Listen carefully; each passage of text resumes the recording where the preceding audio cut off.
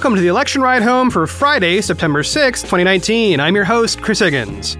Today, Yang notes that the media has a habit of leaving him out, Schultz drops out officially, 4 states are about to cancel their Republican primaries, de Blasio's busy month as a mayor, and a candidate anecdote from Buttigieg. Here's what you missed today from the campaign trail.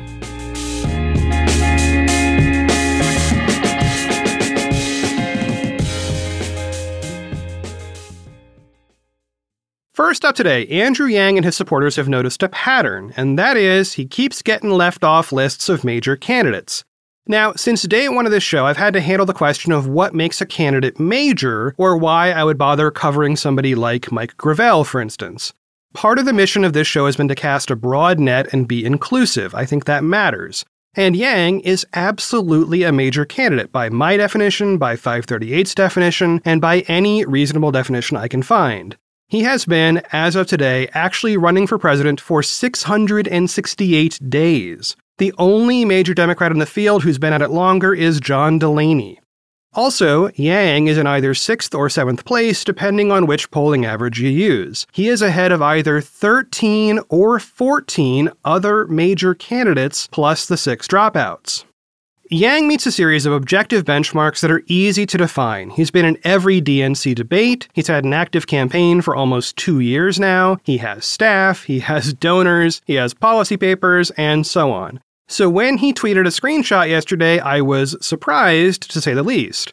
The tweet reads, quote, "I did the hashtag math. Looks like NBC may have miscounted. Hand covering face emoji, raising hand emoji," end quote. The image shows a screenshot from an NBC News video that says 10 candidates on debate stage in September, and then lists 9 candidates. The one who's missing is Yang.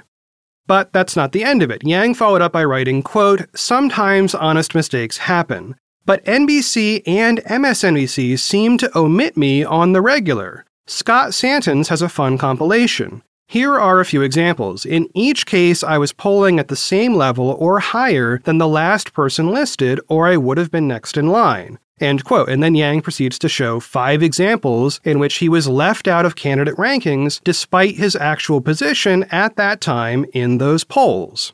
And then things got really interesting. Michael Hopper, a senior producer at NBC News, tweeted, quote, "Not true, Andrew Yang. This image is doctored. Original piece here. Your name is included 45 seconds in," end quote. And he then includes a link to a different NBC News video, which, when I viewed it, does include Yang's name. And I should note that there was also some discussion in those Twitter threads of an NBC News webpage that listed the 2020 Democratic candidates, but somehow omitted Yang. Shortly afterward, Hopper tweeted again. This time he wrote, quote, "Well, I've been schooled in hashtag math. Got it right in one piece, wrong in another. Apologies, Andrew Yang, we will correct," end quote. And Yang acknowledged that and thanked him for the correction in his Twitter thread. So at that moment, it looked like Hopper corrected at least the candidate list, but it's unclear whether he was sticking to his contention that the video was somehow doctored. Now, how I read it was, yeah, they fixed the page with the list of candidates because clearly they did do that. So when he's referencing 2 things, one of which is correct and one of which has been fixed, it sure sounded like he was referring to the video as the thing that already was correct and the thing that was fixed as that web page that omitted Yang.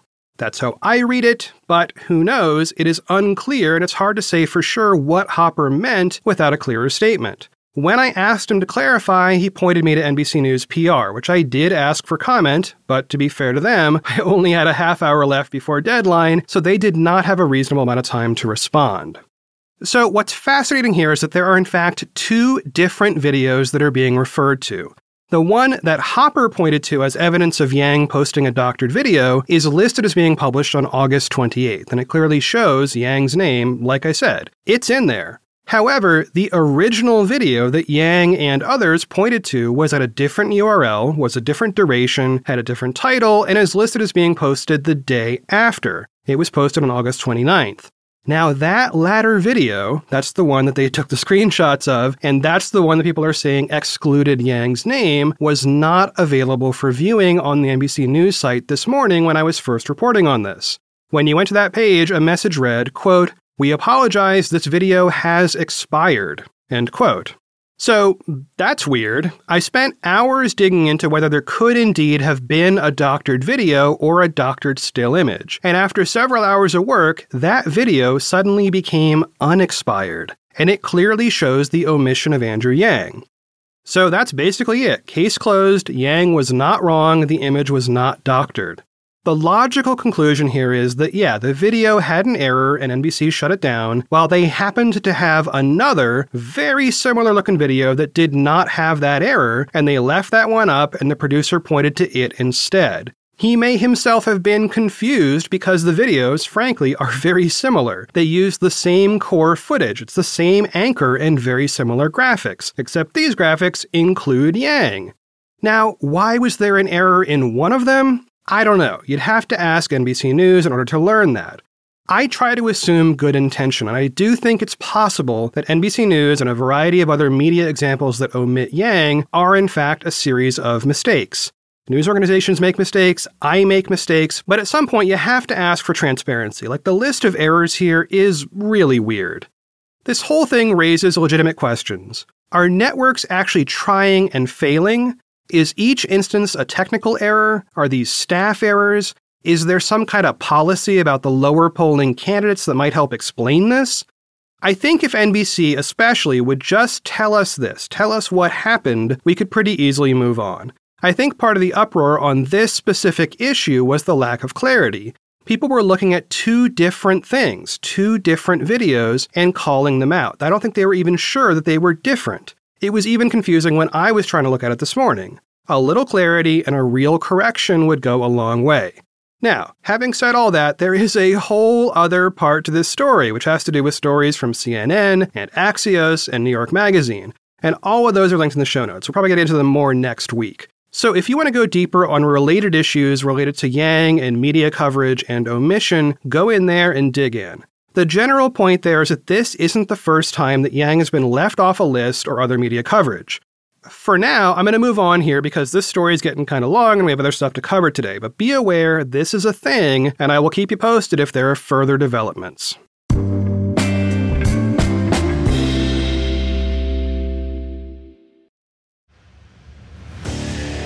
What makes a life a good one? Is it the adventure you have? Or the friends you find along the way? Maybe it's pursuing your passion while striving to protect, defend, and save what you believe in every single day. So, what makes a life a good one? In the Coast Guard, we think it's all of the above and more, but you'll have to find out for yourself. Visit gocoastguard.com to learn more. Man, that sunset is gorgeous. Grill, patio, sunset. Hard to get better than that. Unless you're browsing Carvana's inventory while you soak it all in. Oh, burger time. So sit back, get comfortable. Carvana's got thousands of cars under $20,000 just waiting for you. I could stay here forever. Carvana, where car buying meets comfort meets convenience. Download the app or visit Carvana.com today. CarMax is putting peace of mind back in car shopping by putting you in the driver's seat to find a ride that's right for you. Because at CarMax, we believe you shouldn't just settle for a car. You should love your car. That's why every car we sell is CarMax certified quality, so you can be sure with upfront pricing that's the same for every customer. So don't settle. Find love at first drive and start shopping now at CarMax.com. CarMax, the way car buying should be. Next up, a quick item. Former Starbucks CEO and current billionaire Howard Schultz has officially dropped out of the race. He announced an independent run for president back in January during his book tour and then went quiet in April after enduring multiple back surgeries. Now, I reported back on June 14th that Schultz was officially off the trail for a period of months while he recuperated from his multiple back surgeries. It just makes me cringe talking about it. Well, today he made it official. He is just off the trail for good. His bid for 2020 is over. In a statement on his website, Schultz wrote in part, quote, "My belief in the need to reform our two-party system has not wavered, but I have concluded that an independent campaign for the White House is not how I can best serve our country at this time." I will spend this election cycle and the years ahead supporting bold and creative initiatives to transform our broken system and address the disparity of opportunity that plagues our nation. The money that I was prepared to commit to a presidential campaign will instead be used to invest in people, organizations, and ideas that promote honesty, civility, and results in our politics, and that move the country beyond two-party gridlock. Common sense policies and initiatives that can help address widening inequality at home while strengthening America's standing in the world will be a priority. Among my early efforts will be to advocate for increased national service opportunities for young people." End quote.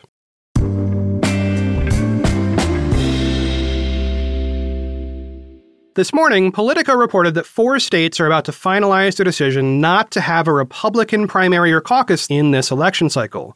Reading from the piece by Alex Eisenstadt, quote, "Republican parties in South Carolina, Nevada, Arizona, and Kansas are expected to finalize the cancellations in meetings this weekend, according to 3 GOP officials who are familiar with the plans. The moves are the latest illustration of Trump's takeover of the entire Republican Party apparatus. They underscore the extent to which his allies are determined to snuff out any potential nuisance en route to his renomination, or even to deny Republican critics a platform to embarrass him. Trump advisors are quick to point out that parties of an incumbent president seeking re-election have a long history of canceling primaries, and note that it will save state parties money. But the president's primary opponents who have struggled to gain traction are crying foul, calling it part of a broader effort to rig the contest in Trump's favor." End quote. Now, we don't have a ton of time today to dig into the long history of this, but there are many precedents for parties canceling primary contests when the sitting president is running for re-election. Whether you think that's fair tends to have a lot to do with who you might support in those contests. In one more quote from that Politico story, former Massachusetts Governor Bill Weld weighed in, saying, quote, "We don't elect presidents by acclamation in America. Donald Trump is doing his best to make the Republican Party his own personal club. Republicans deserve better." End quote.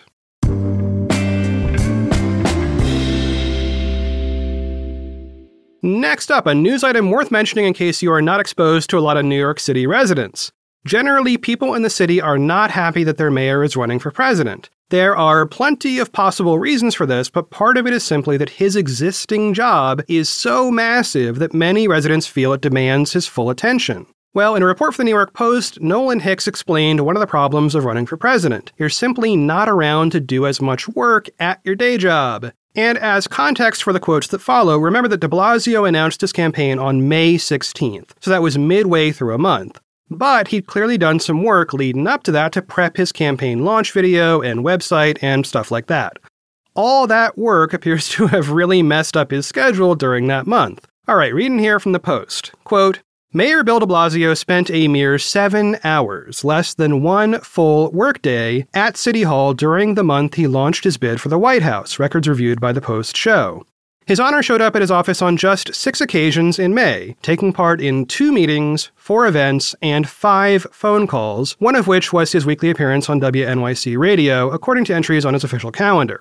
The 11 appointments amounted to a meager 1/5 of the 50 meetings, calls, and other events at City Hall on de Blasio's calendar for May 2019. He had a total of 152 city events scheduled for the month. End quote. Now, to be fair, the Post also reports that de Blasio took an additional 66 calls or meetings while in some kind of vehicle, whether in the city or out on the campaign trail. But the lack of his presence at City Hall itself, well, people are noticing. Reading once more from the Post, quote, "One former aide said de Blasio's virtual disappearance from the Big Apple's official seat of power sent a troubling message. If he's trying to show New Yorkers that he's overdoing the job, he's doing a good job of it," the ex-aide said. Another former de Blasio insider called the mayor's job performance real bad. End quote. Man, I wish these New Yorkers would just tell us how they really feel, right? So here's the thing. We are absolutely in the season where many people are calling for the lowest polling candidates to just drop out and move on. That, for de Blasio, is obviously made worse because he has such a high-profile job already. For my part, hey, I say you do you. If you want to run, you go ahead and run. But if you're the mayor of New York City, you're gonna hear about it on the subway, especially when the trains break down.